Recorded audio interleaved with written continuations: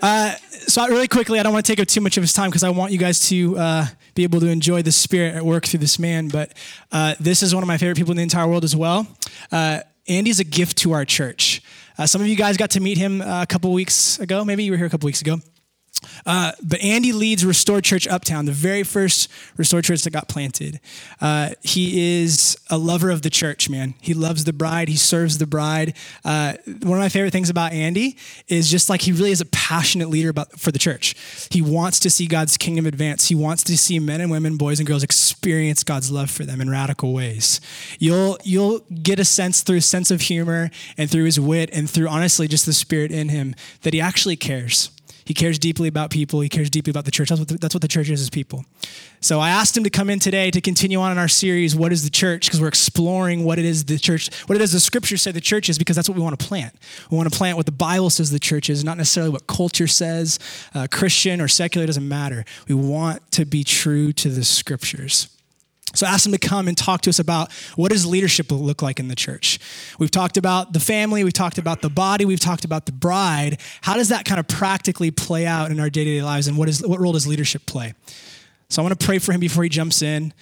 Father, thank you so much for this man and the gift that he is, his heart to see your kingdom advance, and other people experience your grace in the same way that he's experienced it. I love his story. I love his gift.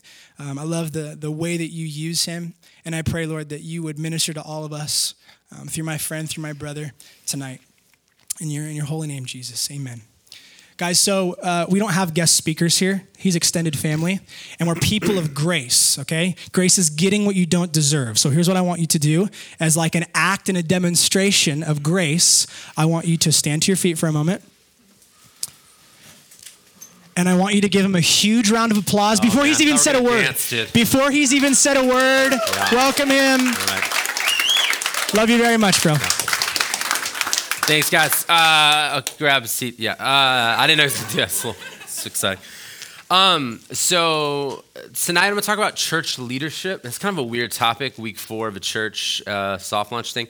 But as you guys are talking about what the church is and Tom asked me to speak on this, I realized that for a lot of you guys, you don't even know, like we've talked about, like the church, there's so many views on what the church is. A lot of us had different stories, different backgrounds with the church. Some of us have had good experiences. Some of us have had really random in between. Some of us have had awful, painful, wounding experiences. And I think in the same way that a lot of us are like, man, what is the church? Within that whole thing, there's a lot of different stories and views on church leadership. And as a church, we really want to be shaped by what this book says about church leadership, not what culture says or what anyone says. And I think there's so much confusion about what leadership is, what it's supposed to be.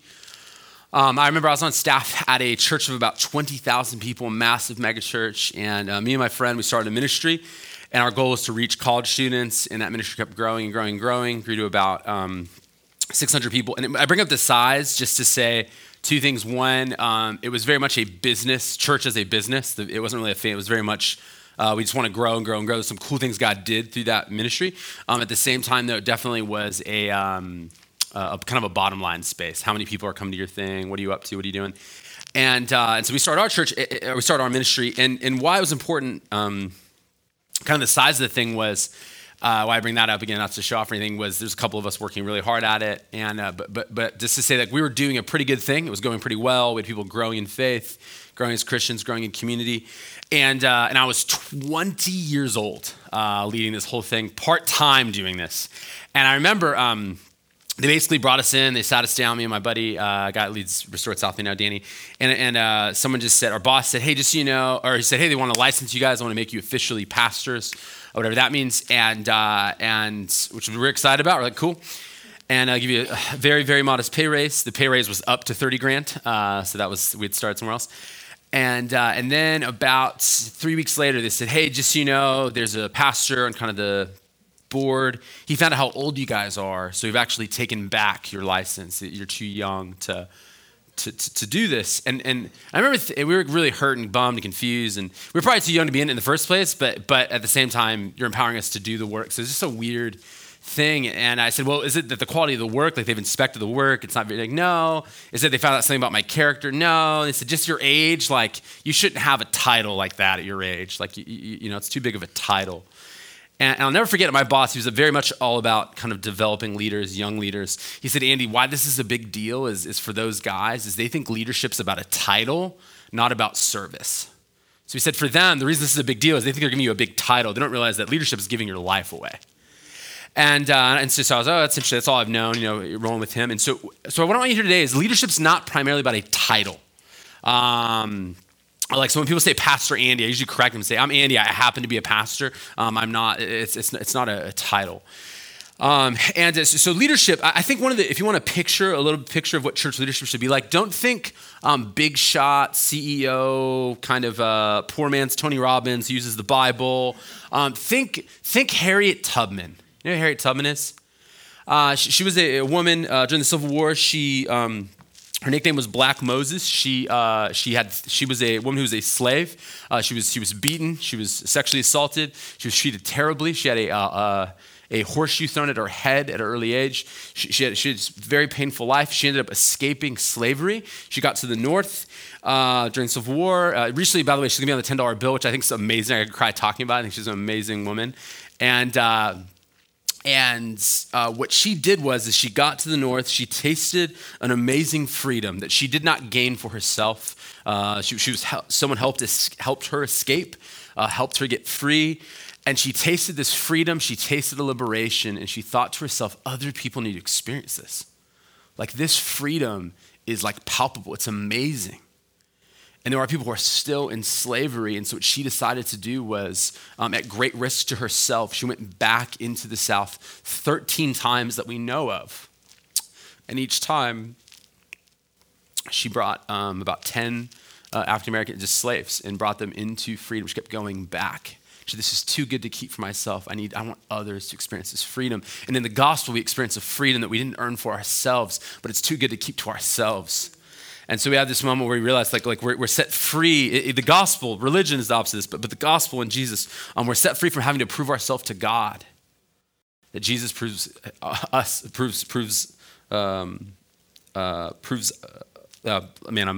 he has met all the requirements for us to be saved. I'm blanking on the term, which is weird as a pastor. We don't need to prove ourselves to God. We don't need to prove ourselves to other people because God delights in us. It doesn't matter what you think of me, and not like in a mean, teenage rebellious, me against the world. Just some like what you think of me doesn't define me.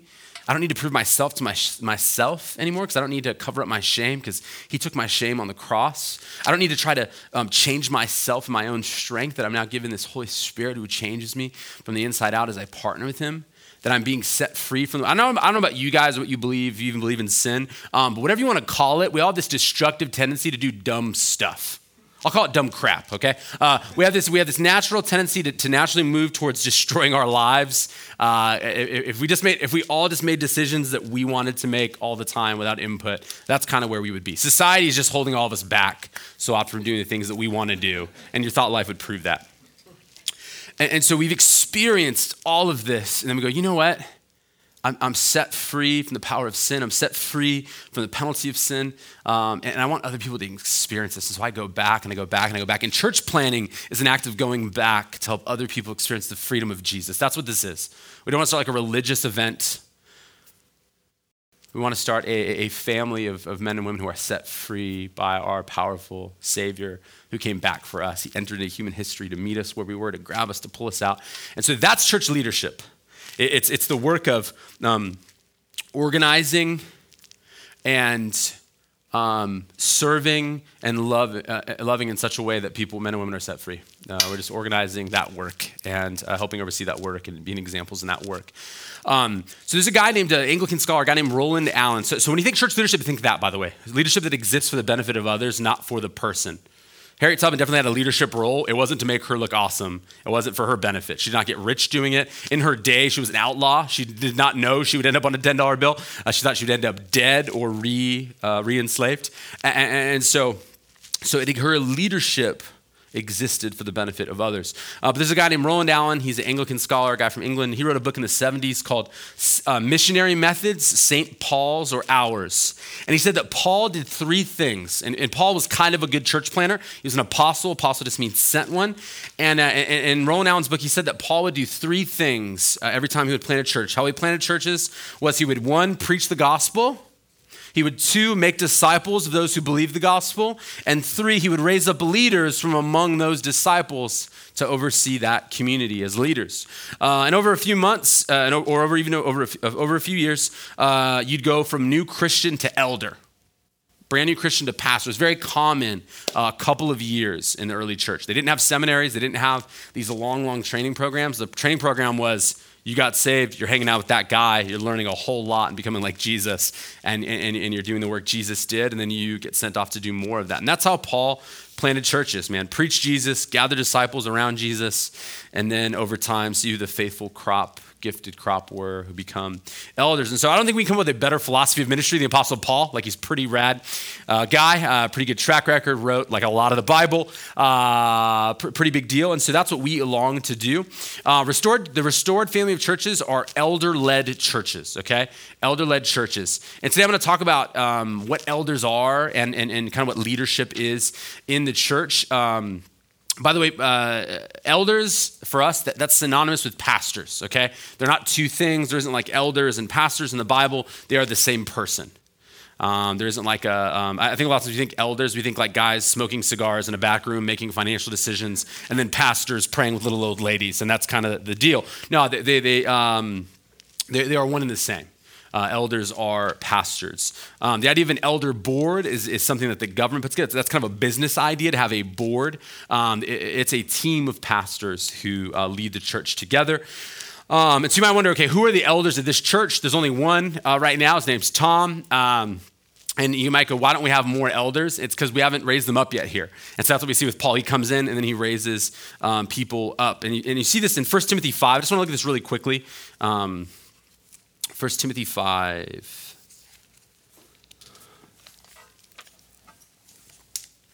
Uh, 19 to 22, Paul's writing to a young leader named Timothy, who's helping oversee a group of churches in what's modern-day Ephesus. Ephesus, kind of modern-day Turkey.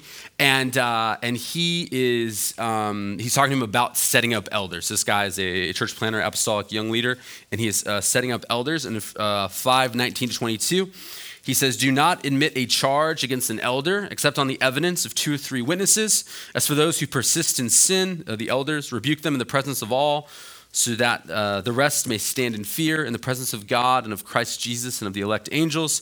I charge you to keep these rules without prejudging. Do nothing for partiality. Verse 22 is the big verse for us. Do not be hasty in the laying on of hands, nor take part in the sins of others. So what Paul's saying is, you don't want to appoint elders too quickly because you might not know their character yet, to where you have to actually pull them out because they're disqualified, they've sinned. You got to come up on stage, go, hey, this pastor shouldn't be a pastor. He's a terrible person. You didn't know that. He's probably not even a Christian. You don't have to get into that action if you just wait and take your time. Okay? It's easier to, I say this all the time to people who are dating, there's no rush to get married. If you don't know the person well enough yet, take your time. I always say, have you gotten into a big fight yet? They go, no. Then you don't actually know this person. Let's take it slow. Okay? And the same way with elders. I mean, have you seen how they are going to react to different scenarios? I've seen awful stories. We work with a church in Ireland, and I was talking to the guy there, and they were a smaller church. People were like, man, we need elders. There was a guy who had a ministry background, but had been out of ministry for a while, kind of went to Bible college and stuff. And so he said, man, I can teach the new believers class, started helping out with some stuff. And then long story short, about a year later, it came out he was sleeping with a girl in the church. He was getting drunk all the time. And to top it off, he got in a classic pastoral move, a high-speed chase with the police through town. Needless to say, he was glad he didn't make that guy an elder. He had awkward enough conversations because he was doing stuff, and he was really considering that. And Paul's point is you can avoid all that action by just getting to know people, testing their character over time. You see how they react to adversity, how they react to financial, how they react to conflict, what their marriage really looks like. And so that's why I don't have elders besides Tom. However, Tom doesn't work isolated. The first week we met here, me, Brad, and Danny lead Restored LA, Restored South Bay, Restored Uptown. We are on a team that works with Tom and Ebony, and I can ask him about his marriage. I can see the bank accounts there. I can see any questions you guys have about Tom. We can talk about them. He's not operating in isolation at the same time. So today I want to look at 3 things regarding leadership in the church. The first 2 have to do with elders, the character of an elder, who they are. 2, the competency of an elder. Again, these are just pastors who lead the church, what they do. And then 3 different kinds of leaders, not necessarily elders, but different kinds of leaders we also see in the church. When I say elder-led, again, I mean a group of elders, a group of pastors leading the church. And we believe in what's called a plurality of elders. That is a group of pastors leading the church. We do not have a CEO or a dictator, a one-man show. So even though Tom's starting the work here, he would prefer to have other elders here. He's not trying to I want to just do my own thing, because he's not, like I said. So it's not a one man making all the decisions. At our church, we have 2 other elders besides me, Herrick and Royce. So not a dictator CEO, but it also is not a democracy. Okay, that's important too. We don't believe in kind of a congregational church where there's voting. That's a very Western American idea. Prior to Western governments taking off, democracy taking off, this wasn't even something that was ever brought up in churches. The church, again, is like a family, okay? So think family. So with parents, you have a plurality. You have a mom and a dad, right? Leading the home together. And in the family, so I'll just talk about dads for a second. If you're a good leader in your home, you're going to consider your family when you make decisions. You're not going to spring a move to Indiana on them. You're going to go, hey, we're thinking about maybe making this move. How would this impact you guys? Paul, church is a family. Paul uses very intimate language in his letter to the Thessalonian church. He says this is how he describes his leadership. He's like a nursing mother to them, okay? That is not CEO, big boy, right, leadership, right? Like you don't have a lot of emails from CEOs. I'm just such a nursing mother to you. If it is, it's kind of a scandal. It's a weird situation. Very intimate, tender language. By the way, Tom's not going to breastfeed you. Don't worry. But leadership in the church is an intimate, nurturing relationship. Leaders in the church, elders, they have authority, but just like in the home, with a good parent, for example, the authority exists for the benefit of those underneath it, not for the benefit of the one who possesses it. Worldly leadership is all about, authority is all about propping yourself up, using other people to prop yourself up. Leadership in the kingdom is all about getting underneath people and lifting them up. Kingdom leadership lifts up those who are being led. It doesn't stand on top of them to crush them. I have a friend who grew up in Zimbabwe. And I don't know if you guys saw, but this last week, Robert Mugabe, a dictator, has been in power for over 30 years, resigned. He was forced to resign. Combination of, we're not totally sure, the Chinese government, parliament, some business guys, whatever. He's a terrible leader. Her family fled Zimbabwe. And I was talking to her, she was in tears on the phone, talking to me and Jackie, man, I can't believe he is out. That's leadership that goes, I'm going to use a group of people to live. And he lived wealthy. Poor nation, one of the worst economies in the world. And he's living high off the hog. And but Jesus shaped leadership as we see that with Jesus. He literally lifts in the cross. He carries us. He sacrifices for us. He serves us. The cross wasn't about being comfortable and being above people. It was the ultimate act of service. And so again, someone who's leading in a family or a household, which by the way is the testing ground for an elder, we'll see in a minute. A good father, a good husband. And in leading his home, he doesn't just make decisions about the future without consulting his wife, consulting his kids. That would be terrible leadership. You would ask, man, how would this decision impact you? Or, sweetie, I'm thinking about this decision. What do you think? You'd pray about it. And that's the kind of leadership you see in the church. But you may end up in a space as you lead where, yeah, you've heard them out and you go, I know, sweetie, I know this doesn't sound like the thing we want to do, but we need to do this. Like this is the thing. After I've heard you out and doing the best I can, this is what I think we're supposed to do. And so even though we don't have votes, we want people's input. This is important. Good leaders ask 2 questions. Jesus, what do you want us to do? And 2, how will this impact the bride you've entrusted to me? Jesus, what do you want us to do? So in America, for many people, the goal of the church is to get as big as possible. We want to be as big as possible too. We want to multiply it out, but also to have a bunch of people in a service or at one location or one church too often. And so it's kind of assumed you should always go to 2 services. It's kind of assumed you should always grow, even if you don't have the people there to make that happen. So right now we're at a space where in our church, they say once you're at like the 80% mark of attendance, you need to start thinking about a second service. That's kind of common American pastoral knowledge. You got to go to 2 services. Right now our church is beyond that. We're at like, it's just awkwardly full on a Sunday. Right, you guys are probably pushing like 60, you got a couple weeks, and then Tom's gonna be like, dude, got to figure something out. But But you kind of assume that that's what you need to do. And so right now I'm at the space like, man, I think we probably need to go to 2 services in the spring. I think we may end up doing that. I don't know, but I'm going to talk to people. We're a church led primarily, volunteers lead our serve teams to ask them, man, is this possible for you guys? Are we able to do this?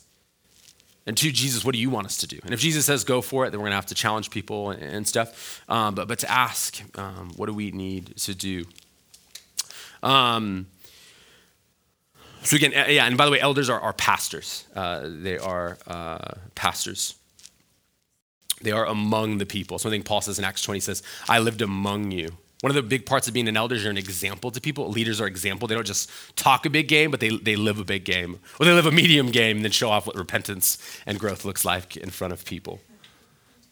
They're among the people. They are vulnerable. Again, they're not in a back room, smoking cigars, making decisions. You can't be an example if no one has access to your life, okay? So that's it. So elders are pastors who lead the church, okay? A couple things. One is the character of an elder, who they are. You guys have Bibles, turn to 1 Timothy chapter 3, verses 1. You guys with me? Come in tense, you're like, man, let's talk church, let's talk elders. But I promise, I think it is important because as you get started, I think some of you guys maybe have been wounded by bad leadership in the past. There's a good chance to go, okay, that isn't what Jesus, don't hold that against Jesus because he didn't tell them to lead that way. And then on the flip side of that, some of you guys maybe you were led well, but you actually pushed away from that. Maybe you need to experience maybe forgiving those people, healing in your heart. But either way, I think God wants to do some things as you start a fresh church. Some of you guys are, by the way, I think are called to be leaders one day. So you guys in this room, I believe, will be elders. We'll be church planners. We want to be about that, raising up and multiplying all the time. So for some of you guys, it's also good for you to be thinking about that. So I think this is a good thing to do early on. All right, so 1 Timothy 3, 1 through 6, this is the character of an elder, who they are. It says, the saying is trustworthy. Paul writing to Timothy, a guy who's appointing pastors, appointing elders, same thing. He says, this saying is trustworthy. If anyone desires to the office of overseer, he desires a noble task, a noble thing. It is a good thing to want to be a leader.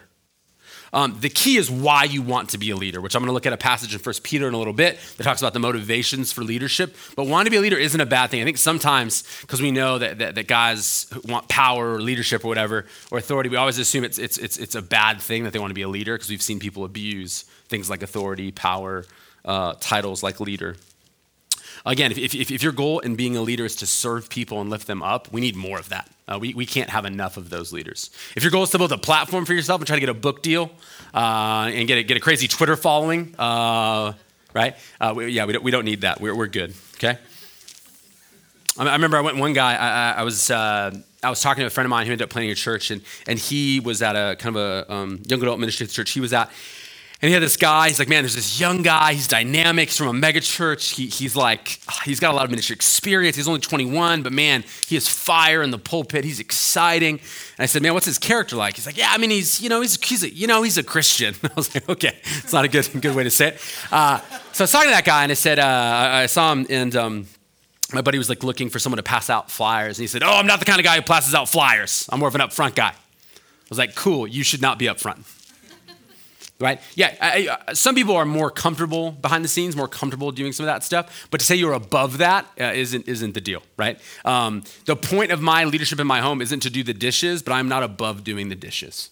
I'm going to abuse people and take advantage of them. Again, it's about me being a big deal. So again, this leadership, I want you to see again, it exists for the good of people. Again, it's like a parent. All right, now let's get the qualifications, 2 through 7. It says, therefore, an overseer, a pastor, an elder, must be above reproach, the husband of one wife, sober-minded, self-controlled, respectable, hospitable, able to teach, not a drunkard, not violent, but gentle, not quarrelsome, not a lover of money. He must manage his own household well with all dignity, keeping his children submissive. For if someone does not know how to manage his own household, how will he care for God's church? He must not be a recent convert, or he may be puffed up with conceit and fall into the condemnation of the devil. Moreover, he must be well thought of by outsiders so that he may not fall into disgrace, into a snare of the devil. This is not my water. I don't want to get sick. Not saying you're sick, bro. I'm just saying, I don't know. All right, so Paul lays out the character qualifications. Here's the thing about these character qualifications. A couple things. If someone isn't this, they're not qualified to be a pastor or elder, okay? So that's important. The other thing I want to say is this is a very unimpressive list of character qualifications. D.A. Carson, a New Testament scholar, he says that elders are called to be a model of normal Christianity. Normal Christianity. Outside of being able to teach, none of the stuff on here, everything on here is character stuff. And none of the stuff that's on this list is stuff that, since you're not an elder, you get to do if you're a Christian, right? Oh, you're not an elder? Dude, go get drunk tonight. Have fun. You're not an elder? Dude, 2 wives and orgies. Go for it, dude. Dive in. Adultery? It's fine, dude. You're not an elder. Dude, do not be hospitable, bro. You're not an elder. Like, wait until you're an elder. Again, the only thing is, again, these are all character things we are all called to as disciples of Jesus. The Bible says that we're ambassadors of Jesus. Neil talked about this, living on mission. We all need to be well thought of by outsiders. If someone at your work were to find out you're a Christian and their response was like, no way, really? That's not good, right? Because of how lazy you are, because of the way you gossip, the way you hurt people, the way you step on people or steal. That's a bad disciple, not just a bad elder. Okay, and by the way, this isn't a list of things that you do to become an elder. It's who you are, and then people go, oh, you should be an elder because this is who you are. That's important. I had a guy, I've had 2 people that were really all about wanting to be elders, and they were both some of the worst people I've ever met in my life, and they both left our church.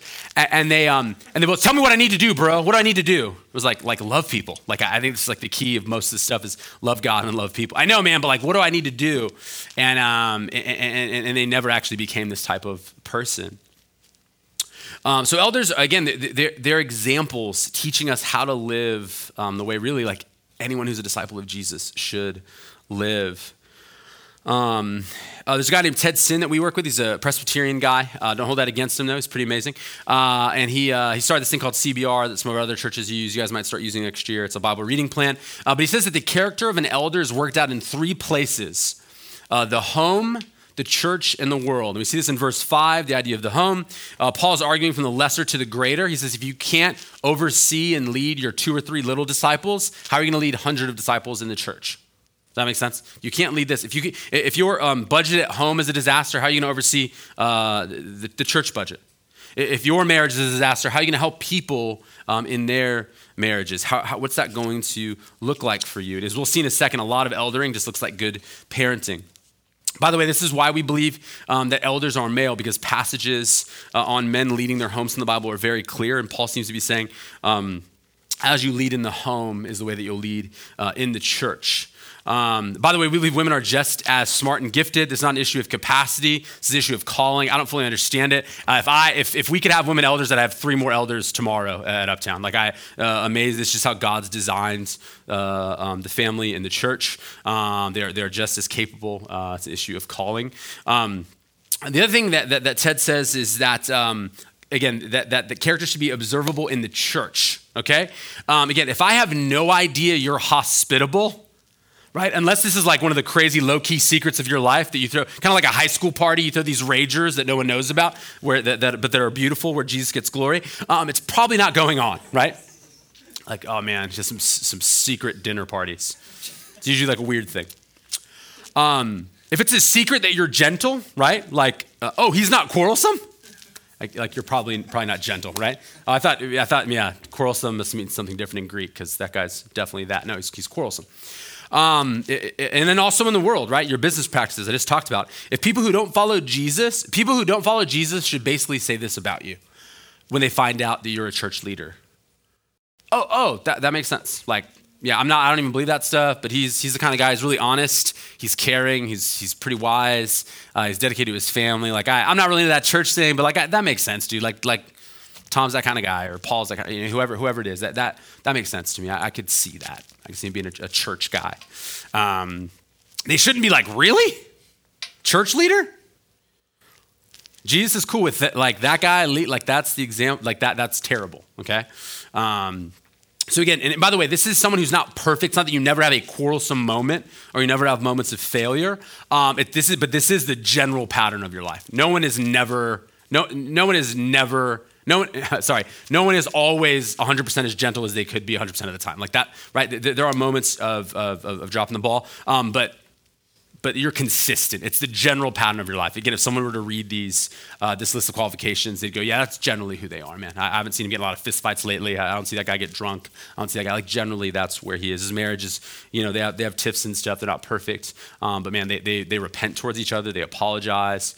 They work through stuff. I've never heard them ever talk about something like divorce. There's been that type of stuff. So that's the character of an elder. The second is the competency of an elder. What does an elder do? So the first thing was who does an elder need to be, the character piece. The second one is the competency of an elder. What do leaders in God's church do? What are they supposed to do? One of the weird things that's happened in the American church is, especially with big churches, is they don't have a lot of money to pay people. And so what happens a lot is what they'll do is to give guys tax breaks, they make people pastors who aren't pastors. And so they have like pastor of blank, like pastor of finances. Now you could be a pastor who deals with finances, but you're not necessarily, just because you're in that role, a pastor, okay? You could very well be a deacon or a staff member, right? I heard of, I can't say it. I've heard of some amazing, pretty funny, like, yeah, I won't say it. Okay. Tom told me about one that he heard of that. Like pastor of painting, pastor of, like seriously, like stuff like that. Like pastor of facility, you're just like, that's not a pastor role. Like, what does it mean to be a pastor anymore? Tech pastor. It's like, are you leading the board to Jesus? Like, what does that mean? Soundboard, that is. This gets weird. So again, you might just go, I don't even know what pastors are supposed to do. Or you come to a church like my uncle. I have a ragingly Irish Catholic family from Boston, and a very culturally Catholic. It's pretty similar here to Southern California in terms of like Latinos or Filipinos, where everyone's just Catholic culturally. Generally, that's true. Some of them really know Jesus. They're following him. For a lot of us, though, it's just cultural. And my uncle just said, man, what do priests do during the week? And he's like, so what do you do all week? You just hang out, huh? Play golf? I'm like, I wish. That's nothing like my life. My life is, it's hard. Yeah, we'll get into it. Anyway, so that's what we're about to do. It's crying with people. It's talking people out of suicide. It's sitting with them when they're working through potential, adultery. It's driving someone to a mental hospital for the fifth time in 2 months. It's very gritty work, but it's the work that's described in 1 Peter 5. Right. So 1 Peter chapter 5, verses 1 through 3. And it says, so I exhort the elders among you. This is Peter, a different guy, not Paul, another apostle. And he is writing, he says, I exhort the elders among you. He's writing to a church that's being persecuted. And now he's talking to the leaders of those churches. He says, I exhort the elders among you as a fellow elder, Peter also an elder, and a witness of the sufferings of Christ, as well as a partaker in the glory that's going to be revealed. Right? I saw what happened to Jesus. I saw his trial. I was there. He denied him. And also, I know that I'm going to be with him in glory one day. He says this, he says, shepherd the flock, to these elders, shepherd the flock of God that is among you, exercising oversight, not under compulsion, but willingly as God would have you, not for shameful gain, but eagerly, not domineering over those in your charge, but being examples to the flock. And when the chief shepherd, Jesus, appears, you will receive the unfading crown of glory. Likewise, you who are younger, be subject to the elders. Clothe yourself, all of you, with humility toward one another. For God opposes the proud, but gives grace to the humble. He keeps giving instructions, by the way. I'll keep reading, even though I didn't give them these verses. This is to elders, not just everyone, although they're good for everyone. Humble yourselves, therefore, under the mighty hand of God, so that at the proper time he may exalt you, casting all your anxieties on him because he cares for you. Eldership, leadership in the church is carrying a lot of anxieties. That comes with the territory. You come into a room like this. Some of you guys go into a room like this, you're like, this is just awkward small talk, and I don't know what to do. They're singing, I don't know if I'm supposed to. I walk in a room like this often when I'm leading it, and I go, man, I know what's going on in that gal's life, in that guy's life. I know that he's here for the first time in 3 weeks. He has a lot of shame over some stuff going on. I know this person's in and out of dealing with addiction. I know this. Does that make sense? So when you know that stuff, there is a lot of anxieties. And then there's all the oversight stuff. Verse 8, be sober-minded, be watchful. Your adversary, the devil, kind of a big adversary, prowls around like a roaring lion seeking someone to devour. I just have to tell you, that is intense. So as an eldership, again, this leadership exists for those who are being led. It's not for the person, right? So in being an elder, I get to carry anxieties that I need to cast on Jesus. Suffering's on its way. Also the devil trying to kill me, side note. Never in any of the job descriptions I've looked at for pastoral jobs, but it's there, right? Big deal. And so that's important. So a couple of things. What do pastors do? One quick thing, Peter gets really into what motivates elders and pastors. He says, don't do it under compulsion. This gets into having the desire to do it. Like if people are like, you have to be an elder, right? Like they're just like, Rory, if you don't become an elder, half this church is leaving tomorrow, right? Like this is your last chance, dude. You're coming on to eldership or we're leaving. If you're like, I have no desire to do that. Again, this is a pretty hard gig. You should want to do it. Even when you want to do it, it's hard. Don't do it on compulsion. So some people, they just want people's approval, so they'll do it. Some people do it out of greed, and you see this often in the third world. In the West, it's very rare that pastors make a lot of money. It's definitely not the case in church planning. Look around this room. This building is free. There are a lot of pieces. There's a lot of, if you get into ministry in the West to get rich, like you have some character stuff, but B, like you just have some really limited job opportunities. When you're like, man, I want to get rich, pastoral ministry, I'm gonna hit it hard. But in the third world, oftentimes pastors are very respected, and so oftentimes they're given gifts, they're given all kinds of things, and that could be a motivation. And then the last one is some people get in because they just want to be in control.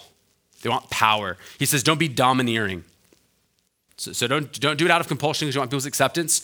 Don't do it out of greed because you want a comfortable life, which, by the way, it's not that. Three, don't do it because you just want to be in control. If you watch like the show The Office, like Dwight Schrute, you know what I'm talking about? That guy shouldn't be an elder, right? I just want to be in charge. The assistant to the assistant regional manager. I just want a title. I want a badge, right? Give me a hat, anything, right? Desk, something. Power. I want to be domineering. I want to tell someone what to do. And eldership is not for people who like controlling people. Eldership's when you come face to face with the reality that you can't control anybody. As a leader, I can't make anyone love Jesus. I literally can't. I can tell them to. I can model it. I can pray for them to do that. I can show them from the scriptures why that's a great idea, but I can't force them to love him. That's something only God can do. Eldership is sharing what the word says and then watching someone not listen and shipwreck their life. Eldership is watching people make sinful, foolish, destructive decisions and you can't control them. You wish you could. You wish you could be domineering, but you can't. It's laying down your life. It's like a parent. You do your best to help someone follow Jesus, but you can't force them to. So it's not for domineering people. Verses 4-5, he gets into what an elder does, which is the point of this whole thing. Three things. We see shepherding, oversight, and teaching. He says, shepherd the flock of God that is among you, exercising oversight. And then he calls them elders. They're kind of three words throughout the New Testament used for pastors, for elders. They're all the same thing. The words are poimen, which means shepherd, episkopos, which means overseer. I forget the one for teaching, but there's three things: shepherding, oversight, teaching. And so shepherding, poimen, it's kind of a word we're familiar with, like pastor, pastoral care, kind of the priestly role. And really it's shepherd, it's shepherding. I do a little bit of work in Ireland, and in Ireland, there are sheep everywhere. I think there are more sheep than people. I don't know if that's a true fact. I'm making that up right now. But sheep, the first time me and Jackie were there, I was driving left side of the road. It's intense, and there are sheep everywhere. And Raquel knows about how this goes. And me and my wife, we turned into like the wrong driveway, and like 18 sheep rolled up on us, like, you know, like, we had a magical dialogue that could have been a Disney movie. What are you looking for? I was like, that sheep's talking with an Irish accent. A great lady. It was like a stereotypical small Irish woman came out and was like, where are you looking to go, darling? So you might be thinking, man, like in San Diego, Temecula, SoCal, I'm not seeing a ton of shepherds walk around, not a ton of sheep walking around. So I don't really know what shepherding means. What does that even mean? I'll give you four things. Shepherds lead sheep, they feed sheep, they discipline sheep, they protect sheep. They lead sheep, they feed sheep, they discipline sheep, they protect sheep. Lead sheep, leading sheep, you're helping them go somewhere, right? Sheep tend to not know where to go. Two, you're helping them grow. You're feeding sheep, their well-being. You're nurturing them. With us, it's with the scriptures. It's with the gospel. We're nurturing them with the love of Jesus. It's revealed in his word and the power of the Spirit. You're helping them stay on track, discipline. Sheep, and don't take this personally, but it's true of you and of me, sheep are dumb. Sinners are dumb, okay? That's all of us. Sheep are notorious for walking off of cliffs. It's like, hey, I'm walking. Oh man, I don't really get how gravity works. I'm a sheep, dead, right? They're also notorious for like 100 sheep walking over together to their deaths, like one in a row, like 100 in a row. No one getting the memo, like this is how sheep die. Like this is not a good move. We should stop this.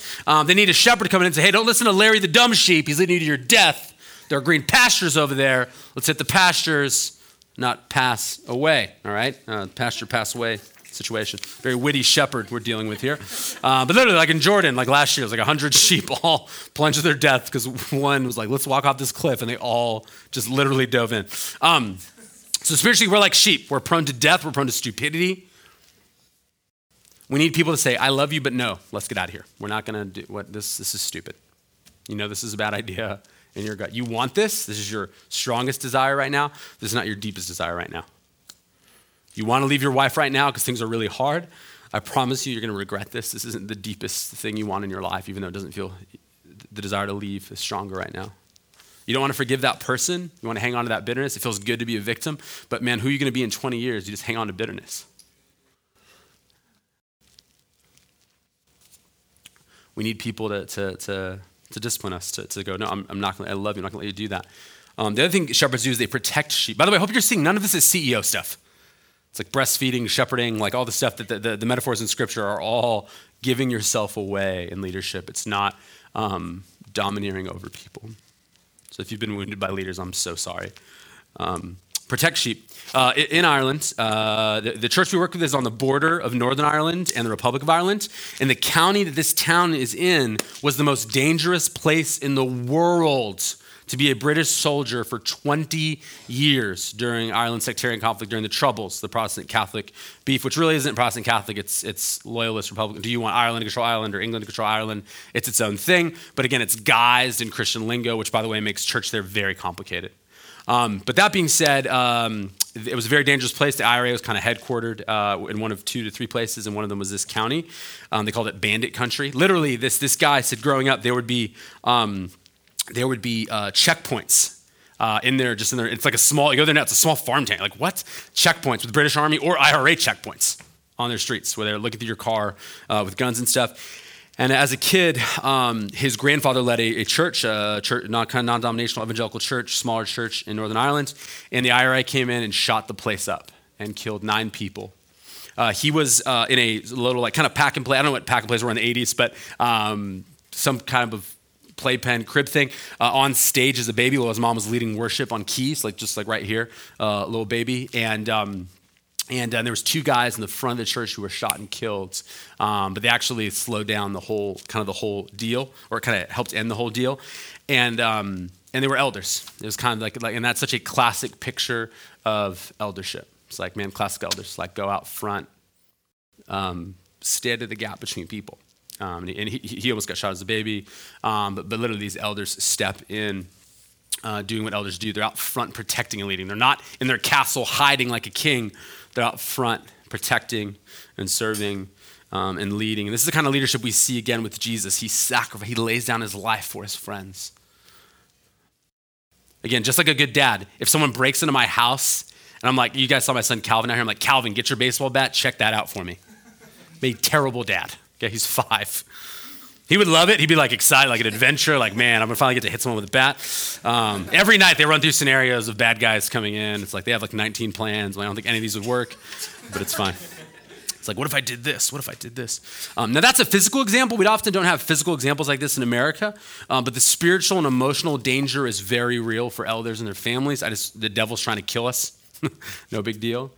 People come into our churches, and our hope is that you would never have to meet them, but people who want to take advantage of people financially, they want to take advantage of people sexually. They're literally there to harm people. They're there to run a pyramid scheme. They're there to spread false doctrine, and elders have to stare those people down and say, you're not going to run your pyramid scheme here. You're not going to swindle people. You're not going to take advantage of the women or the men in our church sexually, or the children in our church. You're not going to come in here and cause division with toxic behavior, with gossip, with slander. We're not going to let you do that. You're going to reconcile, or you're going to have to go. And so spiritually, man, we stand at the door so you don't have to. Also, elders have to do their best to protect people when they wander into sin, protecting them from themselves, having conversations with people that they don't really want to have. Again, strongest desire versus deepest desire. And again, being a father has taught me a lot about being an elder.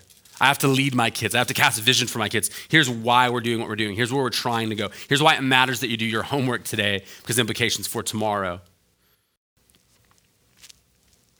I have to provide for them and feed them, kind of basic.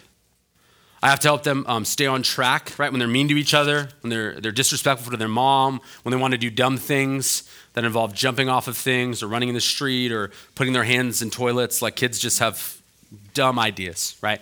That's us, by the way. That is us. Like, that is sinners to the max. Like, man, that toilet looks so good. Like, I just want to, it's like a little pool. Like, I just want to put my hand in it. And my daughter just thinks I'm such a hater. Like, I just want to put my hand in it. It's like, no, that's like such a metaphor for sin. Like, hand in the toilet and you're bummed out that you're not allowed to. It's the jacuzzi I always wanted, Dad. And I also have to protect them from external dangers. I have to protect them from strangers, right? Protect them from themselves and from others. It's the same thing with elders and pastors. We call people to stay away from sin. We call people to build boundaries into their life. We call people to abide in Jesus, to love him, to know him, to follow him. We plead with people to handle conflict the right way. We have to explain to them, here's where we're going. Let's say, here's where you're going right now. Here's where you're heading. Here's where we're heading. And actually, you want to go where we're heading. You just don't know it yet. But I promise when we get there, you're going to love it. When you look like Jesus. So there's shepherding. So there's oversight. There's shepherding. I think it's huge. Other big thing, oversight. It's the word episkopos in Greek. The Greek word, it's for overseer, oversight. So there's shepherding, overseeing, and teaching. This is overseeing. It's a Greek word that was used for shepherds who were literally overseeing flocks, or military commanders or generals who were literally overseeing armies. They're up on a mountain overlooking their people or their sheep. They're above to see context, to see threats, to see where they're going, to see if the enemy's on attack. This is what elders do. They're trying to get up out ahead to see where the church is heading, where it's growing, where it's being threatened. This small group of gospel community is healthy. This one's sick. This person's in a bad spot. This person's thriving. They're growing. They see healthy sheep, strong sheep, sick sheep, biting sheep. Another thing with oversight is that they oversee the whole church, not just their favorite part of the church, right?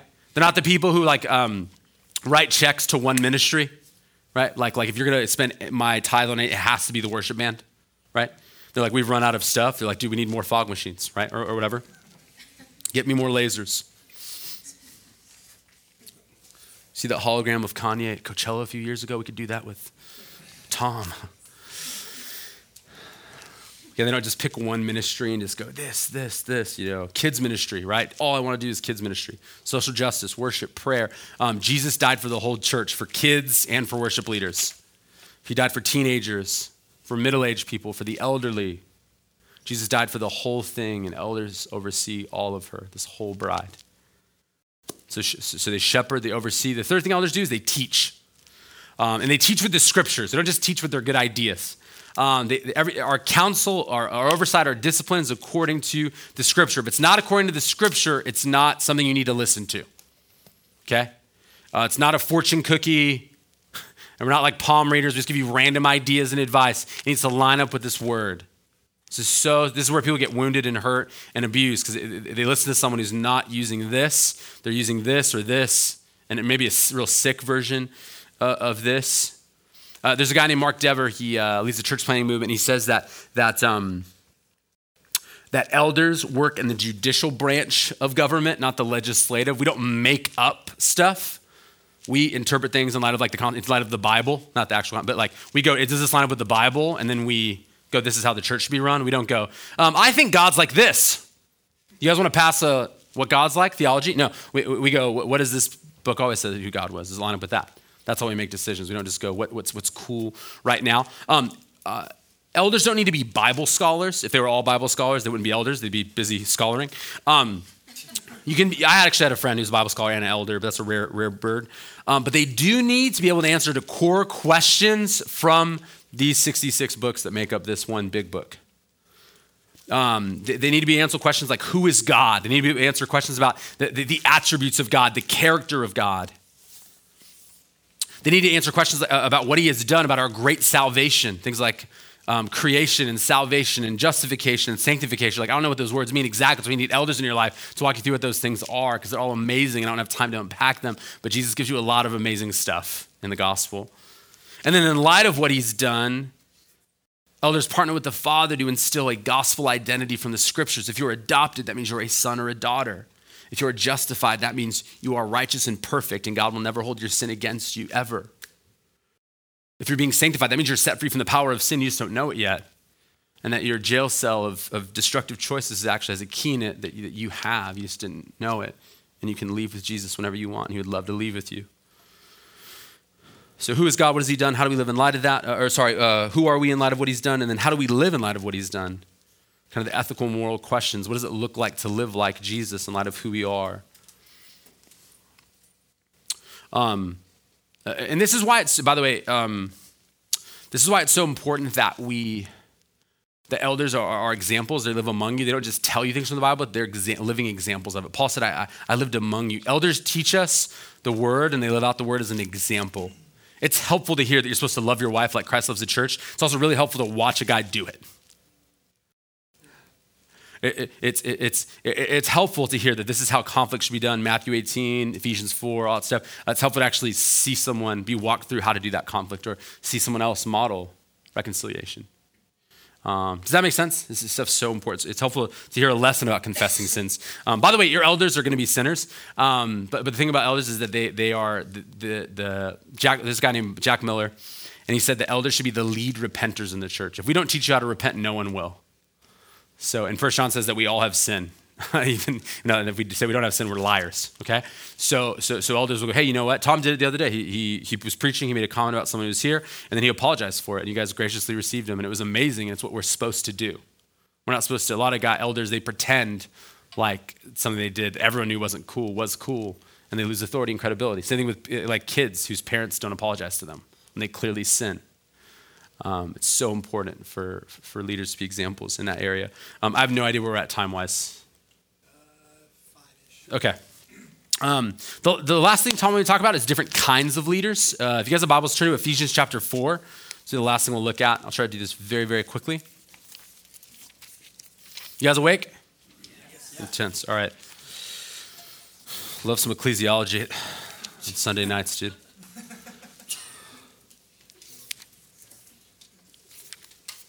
All right. Love the smell of coffee in the morning and Bible pages at night. Ephesians 4, verse 9 through 13, it says, in saying he ascended, this is the Apostle Paul writing, what does it mean but that he also descended into the lower regions, the earth? He who descended is the one who ascended far above all the heavens, that he might fill all things. And he gave the apostles, the prophets, so it's Jesus, he died, then he rose again, then he ascended into heaven, then he gave the church gifts, and the gifts are people. He gave the apostles, the prophets, the evangelists, the shepherds and teachers to equip the saints. To equip means to make complete, to make the saints complete for the work of ministry, for the building up of the body of Christ, until we all attain to the unity of the faith and of the knowledge of the Son of God, to mature manhood. And the idea here is that Jesus gives the church gifts, different types of leaders. These aren't necessarily elders. They can be elders. Elders oversee the local church, but these are gifts that help people grow in certain areas of being the church. The best way to describe this, a couple things, by the way. We believe that all of the gifts listed here still exist. And the reason we believe that, like we believe there are still apostles, for example. And the reason we believe that, it might not be what you think it is though, is because it says that they'll exist until the church is perfect. Which, spoiler alert, like just so you guys know, it's not perfect, okay? It's not perfect. It needs equipping. It needs to be, it needs help being made complete. And so there's apostle in Greek, the word apostolos, it just means sent one. It's where we get the word missionary. The Latin word for the Greek word is where we get the word missio, where we get the word missionary in English. So we'd say anyone who's going to start a new gospel work, like a church plant, is functioning in an apostolic role. Does that make sense? So think missionary, don't think like guy who writes Bible, okay? There are a lot of apostles in the Bible. Their names are listed. They never wrote Bible. And there are guys who weren't apostles who wrote the Bible, like Luke, for example. He wrote more Bible than anyone in the New Testament. but they help start new gospel works. They really care about seeing Jesus go out into the nations. Then there's the prophets. Prophets are people who really value hearing and responding to the voice of God. They really value hearing from God and then obeying him. He reveals who he is, what he's done, and what he calls them to, and they go, man, let's do that. They're like ready to go. There's, have you guys ever taken a StrengthsFinder test? Anyone done that before? There's one called Activator. I have that. It's basically like, it says like your first question is always like, why didn't we start this yesterday? Like when you're dreaming about something. I think Tom has this gift. They're similar to this, but in the spiritual sense. Like God's been saying that to you. Like let's obey him. Like we don't have to wait to obey him. Like we can do it now, even if it's hard because he's worth it. And so they have that gift. The next one's evangelist. This is really just someone who really cares about the gospel going out. They're like, literally in Greek, it's like gospel person. They care about the lost. That people, and by the way, we should all care about the lost, but they're good at helping us grow in our ability to reach the lost with the message of Jesus. They carry a heart for those outside the church. They'll always ask questions if they're in churches, like, what are we gonna do to like get people who don't know Jesus in here, right? Like, I love the new robes. The choir looks amazing, but like, what about like my neighbor who's a single mom who's pregnant? She doesn't know who the dad is, and she has no idea who Jesus is either. Like, can we help her instead of just talking about the songs we're gonna sing on Sunday? And again, it's not bad to think about this, but you need to think about this too, and they'll remind you of that, and they'll even help you do that. Then there's the shepherds. They care about maturity, we talked about earlier. I think you can have a gift where you shepherd, but you're not a elder necessarily. You have to be a shepherd to be an elder, but you can have a heart for helping people grow to spiritual maturity and not be an elder.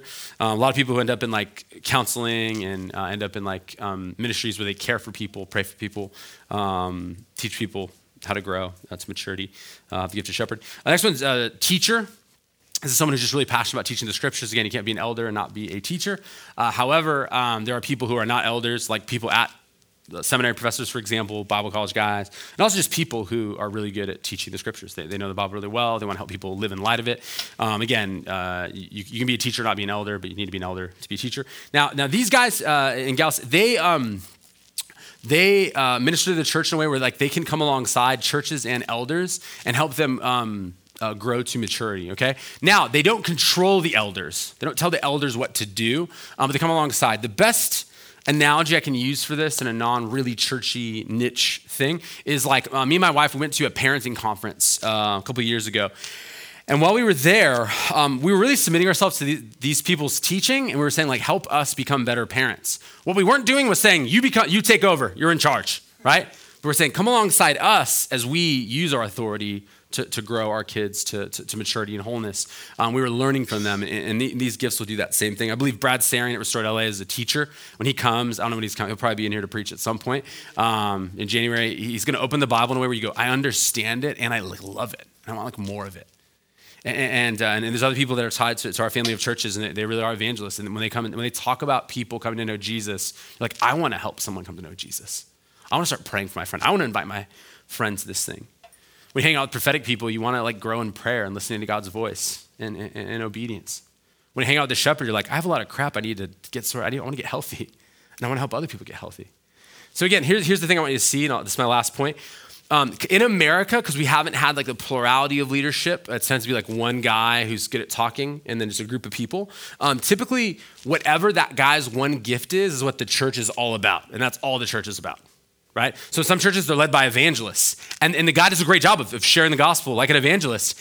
But then what happens is the only thing that matters is evangelism. So an evangelist is like, hey, say this prayer, believe in Jesus. And then like there's no shepherds in the house. And so it's kind of like a really jacked up neonatal intensive care unit where there's a bunch of babies on the floor and they have poop all over them and blood and they're screaming. And they're like, hey, let's just get more babies in here.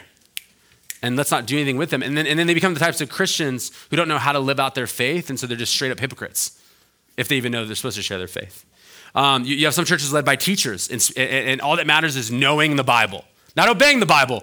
Knowing the Bible. I know a church, I won't say who it is. I know a church where they have a Hebrew class for stay-at-home moms between the ages of their kids are 2 to 4. So they have Hebrew for every single, it's like all you need to do is know the Bible.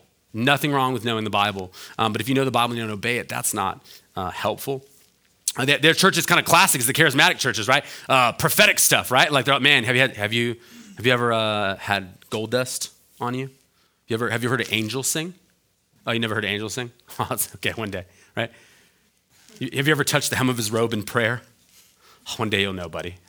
Like what? And again, now, if you could have a genuine, I know there's a lot of concern about counterfeit stuff, but if you could have a genuine supernatural encounter with God, no matter how weird it seemed, if it was real, wouldn't you want it? Would you want to actually hear angels sing if it was real? It's amazing. But when that's all you do, that's the Corinthian church. That's all they do is like, man, I speak angel, I'm speaking in tongues, I'm healing people. Cool. But like, do you even know who Jesus is? And I go on and on and on. So we shouldn't have to choose between a church that has a supernatural faith and believes the Bible. We shouldn't have to choose between a church that believes the Bible and wants to see people that come to know Jesus. We shouldn't have to choose between a church that wants to grow to maturity and wants to hear God's voice. Again, these are all important aspects of what it means to know Jesus. And as a church, family of churches, we don't want you to have to pick either. We want you to know your Bible. We want you to know how to pray and listen to the Spirit. We want you to know how to engage with your friends who don't know Jesus in a way that's not awkward and normal, but faithful. We want all that stuff for you. We want to know your Bibles, all that stuff. So that being said, all of those things are necessary, and all of them lead to maturity. A lot of churches are just one thing, so they're immature. But we want you to be all of these things. So I'm going to call Tom up towards response. But I just want to say this is what leadership's all about, is helping you become who God's called you to be and walk with him faithfully for as long as you're on this earth, man. So tense, but there it is. Yeah.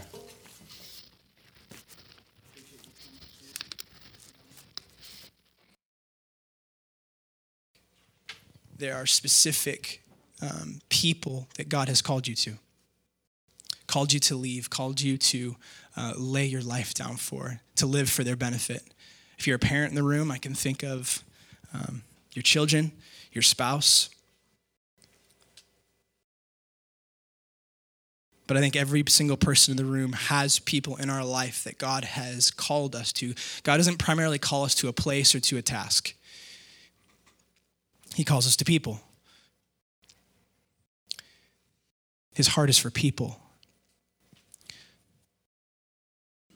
So that's the first person that I'm convinced that God wants you to kind of recalibrate your leadership, to refocus, to reestablish the role that he's given you, the call that he's given you to live for the benefit of other people.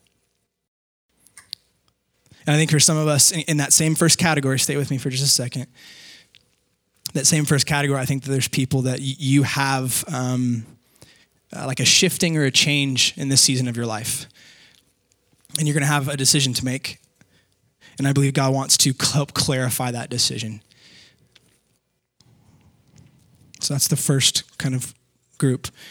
The other group is, I think that when you hear Andy talk about this idea of laying your life down for the bride of Christ, this idea of leading in the family of God, that your heart kind of leaps. And not in the like, oh, I really want that because I want power, but for the sake of like, I think that responsibility is something that's on my heart.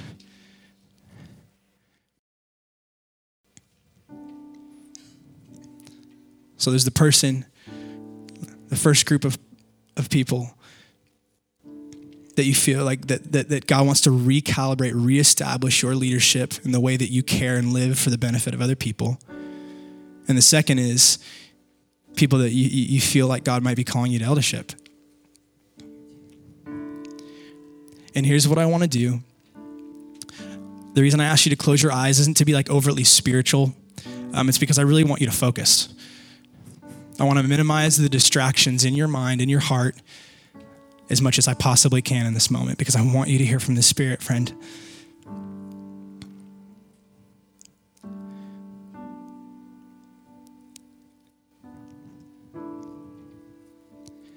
And I want to invite you, not force you, but invite you to press into hearing from him now in this moment personally.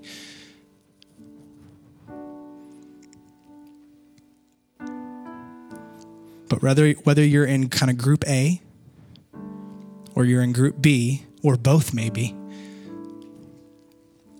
here's what I need you to know. The only way that you're ever going to live for the benefit of others effectively is if you see the love of Jesus for you clearly. That he laid his life down for you. That at great cost to himself, he went to the cross And yes, he died for the sins of the world, yes, but he died for your sins. He died to cover you. From his birth until his death and his ascension, he lived for your benefit. And what did he get out of it? Well, he's got scars in his hands and in his feet. But he also has the joy of knowing that he can reconcile, that you can be reconciled back to him because he loves you that much. So here's what I want for you in this moment. Normally we kind of follow up a preach with responding in praise, and we're going to do that. But before we do, I just think that the Spirit has some heart work he wants to do with some of us in the room.